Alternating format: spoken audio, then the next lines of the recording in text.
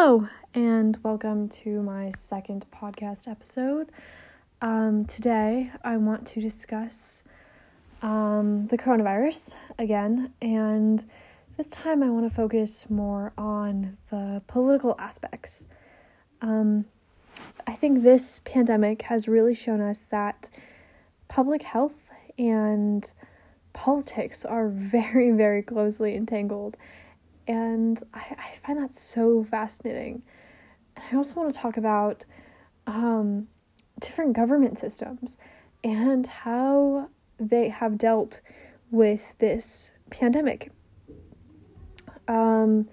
Recently, I read a story on NPR, and it was talking about how very similar governments, administrations, like the Trump administration, Boris Johnson, Vladimir Putin, and Modi in India, and how their government and politics are very similar, all very nationalist, all, and they're actually very similar as men, like personality-wise, and how all these countries have really struggled with the outbreak of the pandemic. It's very bad in Russia.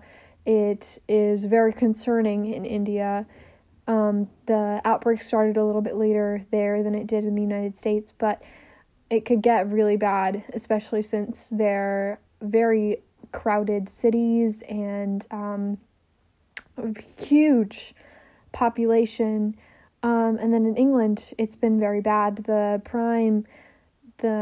Boris Johnson himself actually had the pandemic, had the virus, sorry, not the pandemic, and yeah, all of these countries have very, similar systems in the sense that it is immensely divided, definitely more on the conservative side.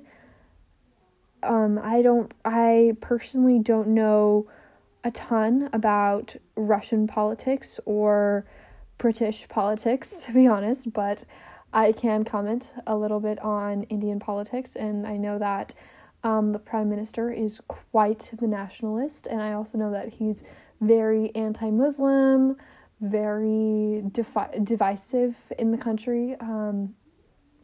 I believe it's the BJP party, I want to say, something like that, VJB, something like that, and they have, a lot of people really love them, and a lot of people really hate them.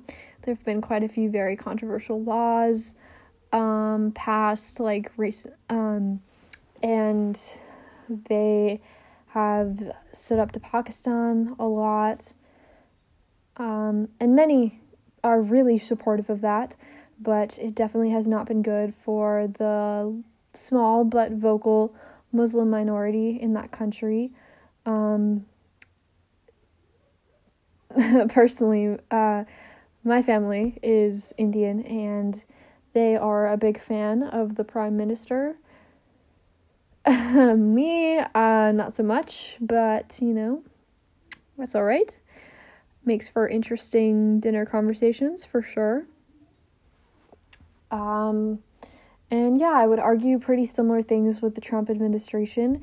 Very nationalist, very anti-minority, I would say extremely xenophobic, especially anti-Muslim, anti-Latino, very like some of those travel bans, and the whole build the wall thing was quite ridiculous, I think. And him calling Mexicans rapists, and him saying immensely rude things about some of the colored and Muslim congresswomen, and it's just, honestly, he's just the epitome of why so many people make fun of America. I think a lot of Americans are really, really proud to be American, and honestly, I am as well. But it's really hard to be proud when your president is an absolute terrible person. He's a terrible person. And, you know, I was so excited. The presidential election this year, I was so pumped. You know, and a little bit let down. I won't lie. I was never a big Joe guy, to be honest, myself. But, I guess he's what we got left. So, hopefully, that will work out. I also think I've made my bias very clear in this podcast, and I think that's something important to acknowledge. I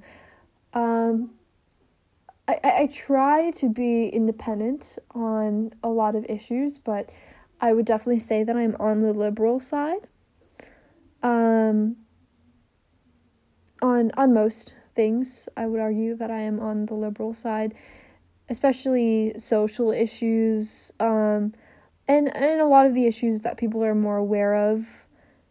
I think maybe with some other economic issues, I would say I'm a little bit more conservative, but of course it depends, and my views change all the time, depending on what I hear. I'm only 16, so they are very much not concrete, and they've changed a lot in the last few years as I've become more educated and more interested in politics. I think that's something in our generation, like, most people are not interested in politics, don't care for it, or they just don't enjoy having those discussions and arguments like I do. I will argue with you for days if you want. Anyway, back to the coronavirus. I just think it's really interesting how in these countries with very similar administrations, they faced a lot of problems, and I think part of that is really due to the initial response and how all of them tried to deny it at first and really minimize the threat, make it seem like it was nothing, make it seem like they had it all under control. But did you really, Mr. Trump? Did you really? I don't think you did, because, the U.S. has the highest cases in the world, most deaths in the world. We're almost at 100,000. Let's go, team. Just kidding. It's not good. Yeah, it's really not good, actually. And honestly, I think it's really easy to blame the president for this. And I would argue that it's not 100% completely his fault, but most of it is his fault. And I think a lot of that is just due to the fact that he is incompetent, and that whole administration is incompetent. And I think they're just not very, solidified with their views. And it scares me a bit, to be honest. I know he was talking about how social distancing measures are, too much, and they're a violation of rights, and he even encouraged people to go out and protest and all of this stuff. And then the whole thing that happened in Georgia where they didn't put in social distancing guidelines, and then all of this stuff was happening, and he was like, oh no, I never said that. It really frustrates me, because he will say the dumbest thing, and then when confronted about it, he'll just claim that he never said anything. And it's just frustrating to me that we allow this racist, sexist pig to be our president, to be honest. This podcast is not always going to be about hating Trump, because honestly, I think that it's just not really worth it.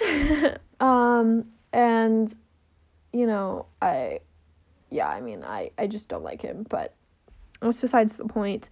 It's frustrating that his response led to so much unnecessary death, and people still continue to support him. And why? That's something that I personally really want to look into.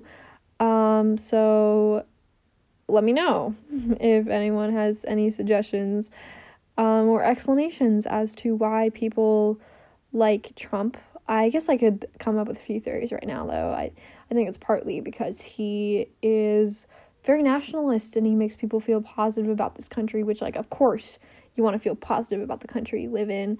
I also think it's because he's a very good liar. and he just tells people that everything is fine and everything is great. And I mean, that's what people really want. And then also I think he just exemplifies all the Republican views so perfectly, like it's fascinating because, I feel like a couple years ago, before Trump became so mainstream in politics, if you asked people about,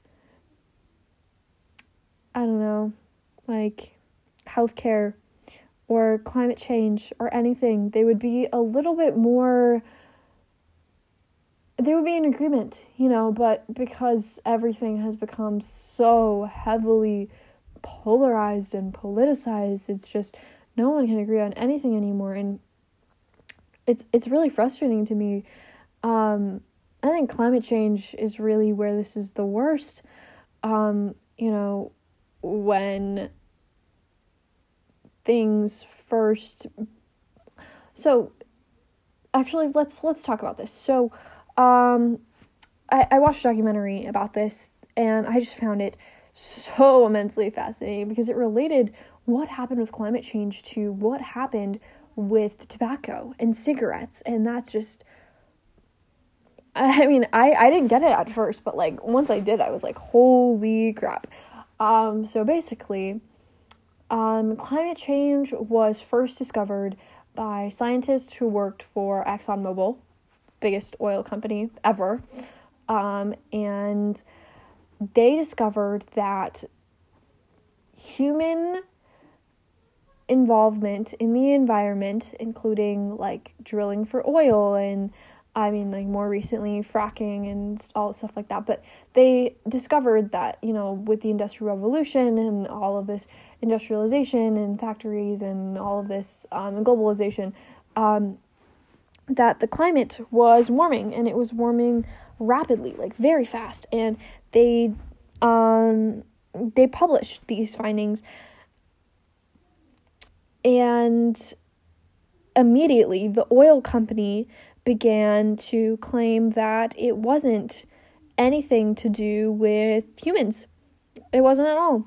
And it was quite similar to what happened with tobacco, because, everyone used to smoke. In some countries, it's still really common, like in France, everyone smokes. But in the U.S., everyone used to smoke, and it was so heavily advertised because these companies had so much money. So they, they made it seem cool. Like all these high schoolers used to smoke, and it was like cool. And they discovered that it was causing cancer. Like they knew. But they just pretended, and they argued that it wasn't causing cancer, and they just lied about it. And people just ate it up. They just believed it. And especially because they made it a political issue. And they did the same exact thing for climate change. They made people believe that there's an opposite side to this argument. When we should all just agree that, we should work to save the earth. They made it this political thing, and they made it seem like there's two sides to an issue that there should not be two sides to. Like smoking tobacco, it clearly causes cancer. We know that. And it's not good for you, but they made it into this two-sided issue, even though that was the fact, and people knew that. They just chose not to believe it because they made it appear that there was two sides to an argument and the second side just didn't exist. And I think that's really fascinating because they've kind of done the same thing with COVID-19, where, they've made it into a political issue that it should not be. I mean, the fact is that we should be social distancing in order to save lives and in order to not overwhelm the hospitals, sorry. And, but then there's these other people arguing that, they're like taking away rights and all of this stuff. Like, yes, okay, but that's not the point. That's not the issue.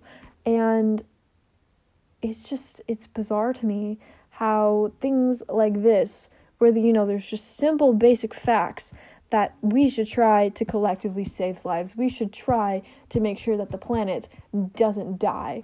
We should not smoke tobacco because it's killing you. And these have become big issue or two-sided issues. Like, it's just crazy. And in both of the cases with the tobacco and the climate change, these big companies paid hundreds of thousands of dollars into creating like fake the oil companies created like fake parties, and they used techniques that the Nazis used, where they started counting from 500. The Nazis used this technique to make it seem like they had more members in their party than they actually did, and they started counting from the number 500 instead of counting from 1, like normal people. And these tobacco companies literally did the same thing.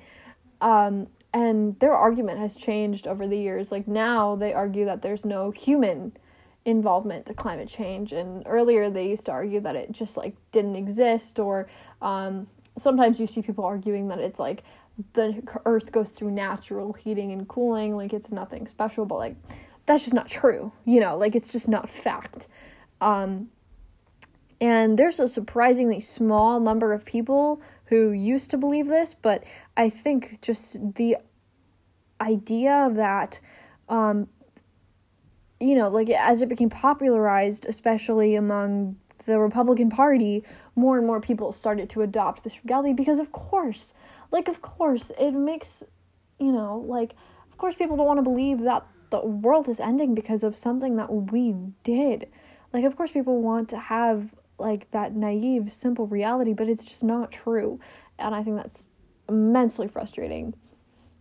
Yeah.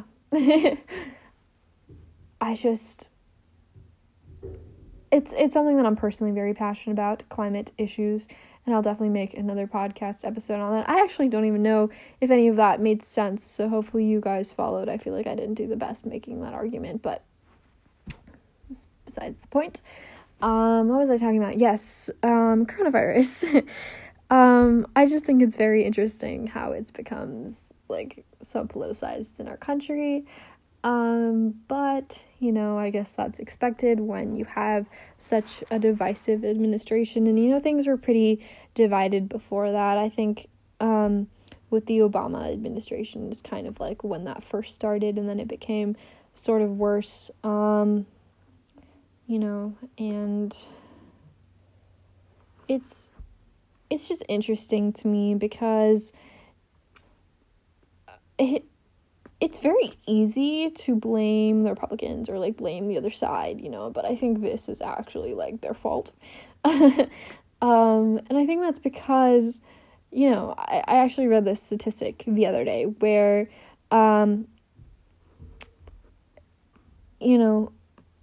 like 70 or 80% of Democrats said that they would like rather like compromise and come to like a conclusion about the issue, and then almost 70 or 80% of Republicans said that like you should stick to your views and like compromise is like dirty. And I just hate that, because I honestly think that compromise is the only way that our political system works, and it's really frustrating that people think that. And I think something that people don't really realize is that this is a new thing in American politics, being this divided over issues. And, we've been divided in the past. We've been divided to the point where we had to go to civil war. But it's still never been like this, especially in the last few decades, I would argue, but this decade has been just divided on a new level, and it's really, really crazy to me that that's the case. And 2020 is actually the start of a new decade, something that I just realized, and honestly it has not it's not been such a good start. It's been quite messy, and been a lot of, the second that this year started with the wildfires and Kobe dying and World War III potentially, that was scary. Oh my God. yeah, and I also think that this coronavirus is especially scary because there's a lot of things that are going sort of unnoticed in politics, especially. Like, I was reading the other day that Trump just pulled out of an armistice deal with Russia, and there's just a lot of stuff going on that a lot of people are not exactly acknowledging at the moment, because the only thing that's on anyone's mind is coronavirus and like, when will this be over? And it's been a time. It's definitely been very different, and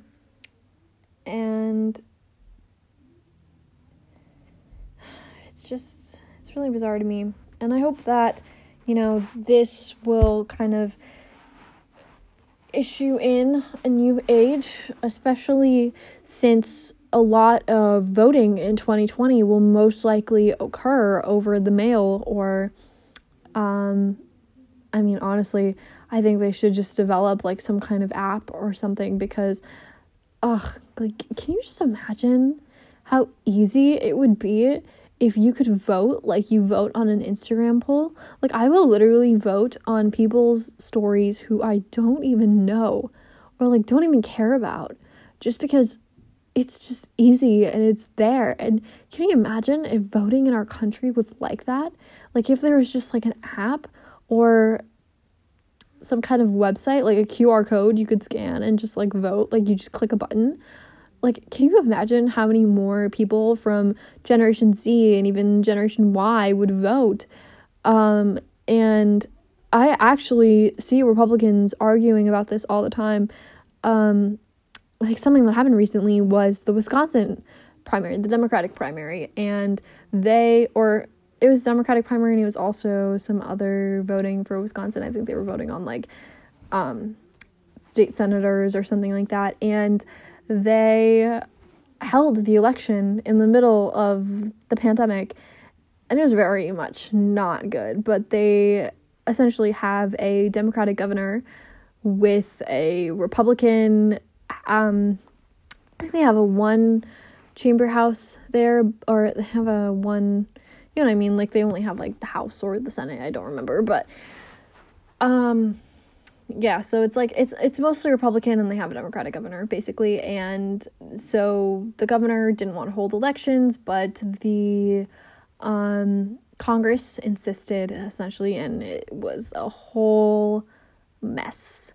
And many of the congressmen that they interviewed essentially just straight out said, like, the only reason that we didn't do vote by mail or like something easier was because that allows a lot of people who normally wouldn't be able to vote or wouldn't vote because it's too time consuming or whatever to vote. And I just think that's so bizarre.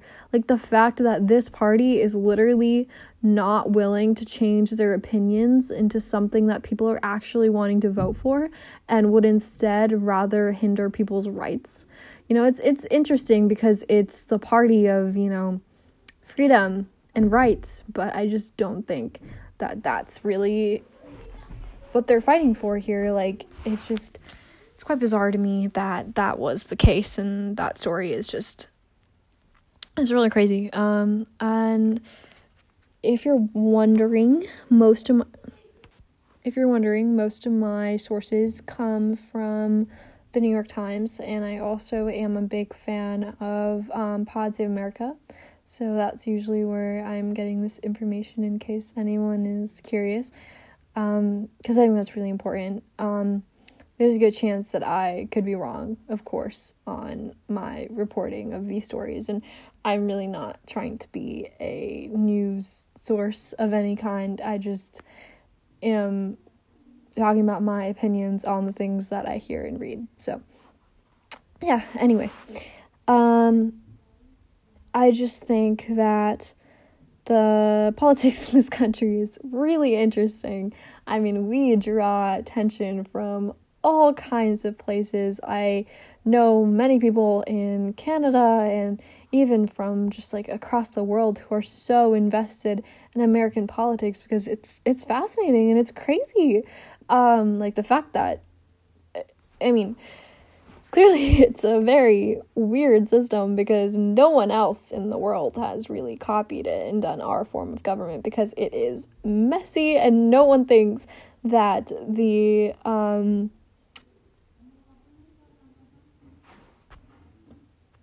electoral college is a good idea. Literally no one thinks that's a good idea because it's not. It's stupid. President Trump did not win the popular vote, and therefore he should have not been the president. I understand that the Electoral College existed in a time where most people did not know how to read or write, but guess what? Most people know how to read or write in this country, and I think that most people are informed enough to make their own decisions about who should be the president. And the fact that we have direct election of pretty much every single other office, actually, that's a lie, but most other offices, and I think that the president should also be decided through direct election. That just makes the most sense to me, especially since we literally go through the effort of doing a popular vote, but clearly it just does not matter to anyone. And I think, if the president doesn't win the I guess it's just gonna be a hard reform to make, but I think it should be made. Or I don't know, I think at least people should be more aware of how messed up voting is in this country. And you know what really drives me insane about this country? Only 40% of the population votes? How bizarre is that? 40% of the population is deciding who becomes the president, or I imagine that even less of the population is deciding who takes up normal offices that people haven't really heard about, and I just think that is crazy. It's bizarre to me because these people are making important decisions that affect your everyday life, and people are so quick to complain about the government, but they don't vote. I honestly think that you should have no right to complain if you don't vote, and I guess, I am kind of a hypocrite because I do not vote because I cannot. But trust me, the minute I can vote, I will be voting. And I think that's really important. Especially in our generation, because there's so many people in our generation who complain about the government. And I get it, because the government is not the best sometimes. But so many of them don't vote. Especially the younger generations just do not vote, and that is bizarre to me because old people are deciding the way that things go in this country, and that is annoying. And that goes back to the whole thing of making it easier to vote. I think it should be way easier to vote, because I wish that more people my age were actually obviously older than me, but I just wish that there was more people voting who were younger, because I feel like things would be going a lot differently if they were. And I don't know who needs to hear this, or if anyone even will ever, but your vote counts. Your vote counts. It might not feel like it. It might just feel like it's, just a little bit and it doesn't really matter, but it does. Every single vote counts. You never know if your vote is going to be the difference between getting President Trump for another 4 years or getting Joe Biden. And I get it. Both of them are just old white men. But that doesn't matter. Or even if you are a Trump supporter, your vote could be the difference between Joe Biden and President Trump. Again, it doesn't matter what your political views are in this particular moment, I guess. It's just a bigger, grosser message is you should vote. Please vote. Please. If you don't vote for me, vote for, I don't know, just vote. You have a right to do it. Not even that, you have a duty as an American to vote, so you should vote. I don't know. I think that's very important to me, personally. That's something that I'm very passionate about. And I actually plan to do some kind of thing where I encourage a lot of younger people, like people just graduating, and to vote. And I think that a lot of people should vote, even in like smaller just community elections. I think it's really important because, these people are making important decisions about your life, and I think that you should have a say in who gets to do that. It's the whole point of this company. It's the whole point of popular sovereignty. It's important. So vote. Sorry. That's a really long rant, but it makes me mad. People don't vote. Anyway, yeah, but I think next year is going to be quite an interesting year because we will get to see the effects of this pandemic, and it's also an election year, so should be fascinating. But, the election has kind of been put on hold, though, so we'll see how that plays out. I am taking AP Gov next year, so hopefully it's interesting. I really want it to be interesting, but we'll see. I'm excited. Anyway, I'm gonna sign off. Sorry these episodes end up being such a mess. I feel like there's not ever one theme for them, but hopefully someone in the world finds this interesting. I do. So, anyway, signing off.